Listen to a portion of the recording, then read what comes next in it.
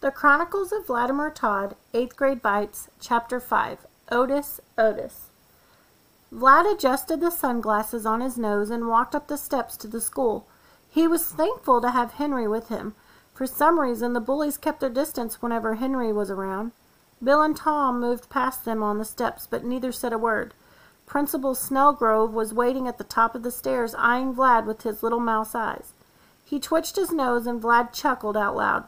The principal had hated Vlad since the first day he had been enrolled at Bathory. Bill and Tom had given him a welcoming shove down the hall, and Vlad bumped into Mrs. Coomis, who fell forward and subsequently broke her nose. It had been an accident, of course, but ever since that day, Principal Snellgrove had watched Vlad with suspicious little rodent stare and twitched his nose distrustfully. Henry smiled as they passed the mouse man. Good morning, Mr. Snellgrove." Principal Snellgrove nodded, his eyes barely leaving Vlad before they'd returned again. "You'd do well to emulate your friend here, Mr. Todd," when they passed him. Vlad suppressed another chuckle. Mr. Snellgrove smelled like cheese. At Mr. Craig's classroom, Henry bid Vlad goodbye and wandered off down the hall. It was strange having different teachers this year, but they still sat together at lunch, goofed their way through study hall, and walked home together after school. It wasn't as much time together as either would prefer, but it would have to do. Vlad crossed the threshold of room 6 and held his breath for a second, hoping that when he looked at the teacher's desk he wouldn't see anyone trying to emulate crabby Mrs. Bell by glaring at him from behind her cat-eye-shaped glasses. To Vlad's relief, the desk was unoccupied. He walked to the back left corner of the class, and after dropping his backpack beside his desk, he sat down with a weary sigh.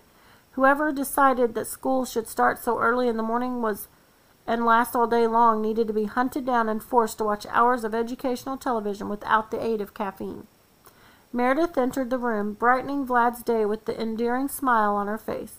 She was chatting with Kara Metley, one of her 2 best friends. Melissa Hart was the missing link today. They were normally an inseparable trio, but Melissa had been placed in Mr. Crumble's class this year with Henry, an arrangement that suited Henry perfectly, as he had developed a secret crush on Melissa the last year's snowball, when she'd slapped a boy for trying to kiss her. Henry was a strange boy.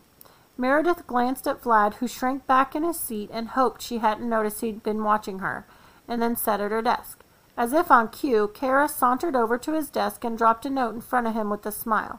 She turned and took her place behind Meredith. Vlad's heart took up residence in his throat. He unfolded the sheet of paper with what he considered to be casual grace, and tried his best to decipher Kara's scrolling, feminine handwriting. The note's single question drove a large splinter into Vlad's self-esteem. It was short, sharp, and caused Vlad great pain. "Does Henry like Meredith?" Ouch. And there was a tiny heart over the I in Meredith's name. Double ouch. He folded the paper back up and slipped it into his front pocket of his backpack. He'd answer it later when he had a clearer head and a lighter heart, or maybe he'd just forget he ever saw it. The door to the classroom swung open, and seconds later, a tall, thin man wearing a rumpled purple hat and a 3-piece suit walked in. Under his black jacket, he wore a pewter-colored vest with a crisp white shirt. Hanging from the vest pocket was a gold pocket watch chain. In his hand he carried an old leather doctor's bag. After dropping his bag on the teacher's desk, he turned to the class with a bright smile. His blue eyes twinkled. "Good morning, class. I'm Mr. Otis, and I will be substituting for Mr. Craig during his absence. As my first name is the same as my last, you may call me by either, providing the obligatory title Mr. precedes your choice." Mr. Otis looked about the classroom as if waiting for someone to interrupt him. When no one did, he cleared his throat and continued. "It's unfortunate that we've been brought together under these circumstances, as Mr. Craig was—" He made a clucking sound with his tongue and sat on the corner of the desk. "Is such a fine and clearly admired teacher. But as regrettable as the situation is, I will do my best to inform and educate you in an entertaining manner." Ever curious, Kara raised her hand. She didn't wait to be called on, but rather made her presence known with the question, "Do you know Mr. Craig?" Mr. Otis paused for a moment, wet his lips, and said, "I'm afraid I haven't had the pleasure." Kara wasn't quite done with her assault, and with a toss of her hair asked, "How long have you been a teacher?" "A long time." He turned his back to the class and began rummaging through his bag.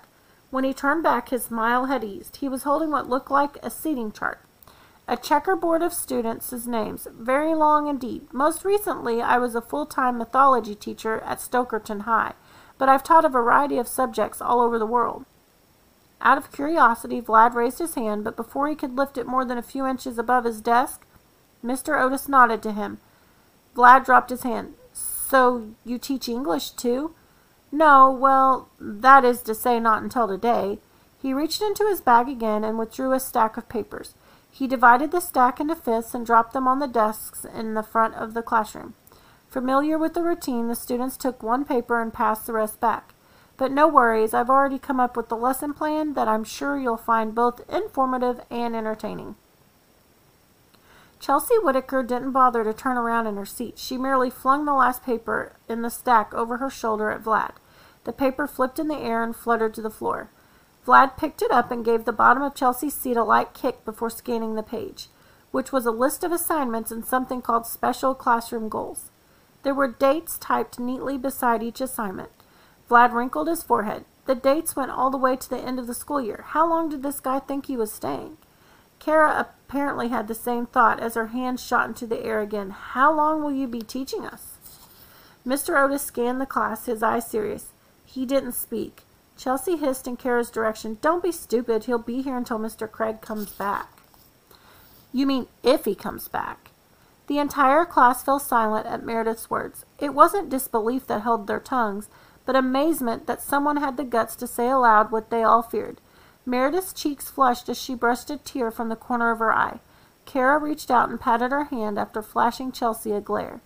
Mr. Otis cleared his throat again, drawing everyone's attention. Chelsea is quite right. Of course she was. Chelsea was captain of the cheer squad. She was right about everything, or thought she was anyway.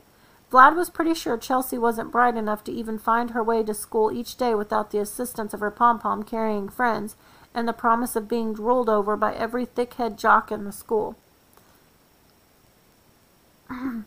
Mr. Otis glanced in Vlad's general direction, plucked his watch from his vest, and flipped it open. He closed it with a snap and returned to his pocket. I will teach her for as long as I am needed, and only as long as your teacher, Mr. Craig, remains missing. If that matter is settled, we can move on to our lesson plan.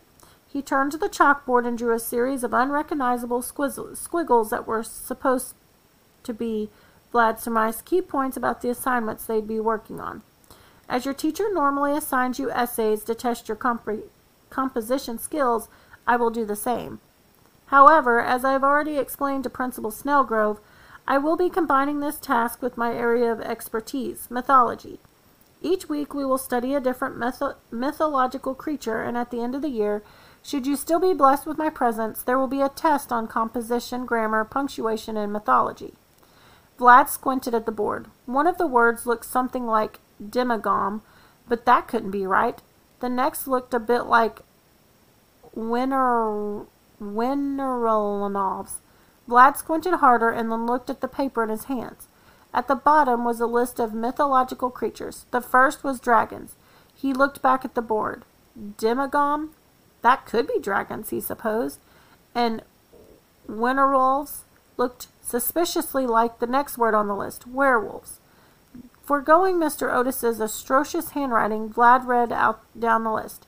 Unicorns, griffins, centaurs, fairies, gnomes, trolls, mermaids, nymphs, banshees, zombies, witches, vampires. Vlad stopped at the word vampires and smirked. It ought to be interesting to hear what the rest of the class thought of him. Well, most of them anyway. There were a few whose opinions he couldn't care less about. In front of him, Chelsea was snickering at a note Sylvia Snert had passed her. Across the top of the page was scrawled Sylvia's loopy handwriting. This guy is a freak. Chelsea whipped out her pen and scribbled something down on the note, but her shoulder blocked Vlad's view. Chelsea held the note out to Sylvia without a word. Mr. Otis slipped down the aisle between their desks and retrieved it. He stood in front of her and unfolded it, reading it silently with no hint of reaction in his eyes. To Vlad's amazement, he turned and dropped the note on Sylvia's desk, returning to the front of the classroom as if nothing had happened. I realize that it will be a challenge for all of you for us to adapt to our new circumstances. Some of you may adjust more easily than others. Some of you," he smiled at Sylvia as she read Chelsea's note, "may think I'm a freak, while others," his eyes moved to Chelsea, who was blushing brighter than the sun, "may think I'm intriguing. Hot, some might say." Mr. Otis raised his eyebrows. Laughter burst from the classroom, and Chelsea's face blushed even brighter. "But whatever you think of me so far, please try to keep an open mind, and if there is any way at all that I may be of assistance to you, please don't hesitate to approach me." His eyes met Vlad's for a second and then moved across the room. "Now, as I understand it, you are overdue for a pop quiz on punctuation." The class let out a collective groan. After a coma-inducing lecture on the metric system from Mr. Harold and a blissfully short video presentation in Miss Mare's biology class on the secret life of ferns, Vlad shoved his books into his already full locker, grabbed his sack lunch, and slammed the door closed. Somebody got up on the wrong side of the coffin. Henry was standing 2 lockers down, wearing an enormous grin. Vlad snarled, suppressing a chuckle. "That may be the most obnoxious thing you've ever said to me." "I aim to please." Henry dropped his books inside his locker. "What's going on?" "Not much. No homework so far." "Me neither, but I'm pretty sure old Batty is going to drop a quiz on us." Vlad groaned. Matilda Motley, their 8th grade history teacher, gave the hardest quizzes of anyone in the known universe. "That's all I need. I just had one in English class." They headed down the hall toward the lunchroom. Henry's eyes kept darting between Vlad and every semi-attractive girl that passed them in the hall. Vlad ignored him, so Henry resorted to nudging him and pointing. "How's the new teacher, anyway?" Vlad shrugged. "He's okay."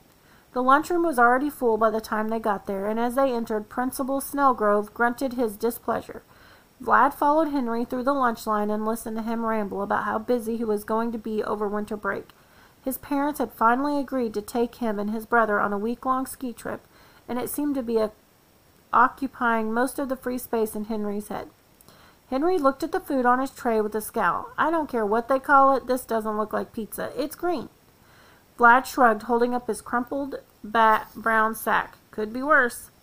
Nellie always made him the same thing for lunch. He couldn't complain, not really. Vampires don't have much of a selection when it came to the ways to hide nutrients in ordinary everyday food. Each day brought with it the same peanut butter and jelly sandwich and either a couple of Twinkies or a Hostess chocolate cupcake, all discreetly filled with small capsules that Nellie had carefully injected with blood. No one ever noticed that Vlad's lunch contained any extra surprises. But a few people had offered in the past to trade him a slice of pizza or some fries or for one of his Twinkies. Vlad had refused as politely as he could, reminding himself that while his lunch might be dull, it was better than his elementary school years, when he'd met his mom in the parking lot for lunch. Drinking blood out of a cooler could make you feel like such a mama's boy. Henry led the way to their usual table near the door when they passed Meredith. Vlad dared to smile at her, but his smile was fleeting. Vlad fell forward. He clutched his lunch against his chest, and when he hit the floor, he could feel the capsules inside his stomach. His sandwich burst. Laughter erupted behind him, but Vlad didn't bother looking. It could be none other than Bill or Tom who tripped him, and if Meredith was laughing too, he didn't want to know. With Henry's assistance, he stood and grumbled at the red-stained flattened sack. A round glob of jelly and blood clung to the front of his shirt. He picked up the bag and tossed it into the nearest garbage bin, still grumbling as he stepped into the hall. "Where do you think you're going, Mr. Todd?" Principal Snellgrove wrinkled his rodent-like nose, as if Vlad didn't smell very pleasant. Vlad pulled the front of his shirt out for the principal to see. "I fell on my lunch, so I'm going to the office to call my aunt." "There's no need for that. Charge a hot lunch today." Vlad ran the tip of his tongue over his canine teeth and darted his eyes towards the door. "What about my shirt?" Snellgrove snorted and clasped his hands behind his back. "There are only 20 minutes left of lunch, Mr. Todd. I suggest you hurry." Vlad opened his mouth to speak, but stopped when he saw Snellgrove stepping closer to the door, as if Vlad might try to make a break for it. At a toss for polite words, Vlad went back to where Henry was sitting and sat across from him. Henry wrinkled his nose at the stain on Vlad's shirt. "I can't believe he's going to let you call Nellie." Vlad pressed his cheek against his upturned hand and leaned on his elbow. He's not going to let you call Nellie. Vlad pressed his cheek against his upturned hand and leaned on his elbow. His stomach rumbled. He laid his head on the table. It was going to be a very long afternoon. There was a crinkling sound as half a sandwich was dropped in front of him. Vlad sighed. You know eating that won't help. He lifted his head to a smiling Meredith, who apparently hadn't heard his grumble. You can have half my sandwich, Vlad. She blushed as she glanced over at Henry, and despite the deep, calming breath he took, Vlad's heart raced. Vlad tried to speak, but that's almost impossible to do when your heart is lodged in your trachea. Henry came to the rescue. Thanks, Meredith. Her smile broadened and she turned away. Her skirt swished about her knees. Vlad felt nauseous. He smacked Henry's forearm with the back of his hand, but not as lightly as he'd intended. What are you doing? It's called being polite, dork. Henry unwrapped Meredith's sandwich and took a bite. He swallowed, looking satisfied with its taste. Vlad scowled, wishing for a moment that he was human. I was going to talk, I just needed a minute. Luckily, Henry didn't ask what he needed a minute to do because Vlad really had no idea. To Vlad's surprise, his fangs stayed safely tucked into the soft tissue of his gums all through history class and study hall. His stomach rumbled loudly as he entered room 6, his homeroom as well as his English classroom at the end of the day. But his fangs stayed put and the bell eventually rang, releasing him from the oppression that was junior high. Henry had waved to Vlad on his way to another student council meeting, so Vlad hung out near his locker after the bell. Vlad didn't even see Tom and Bill coming before Tom had a handful of Vlad's shirt twisted into his fist.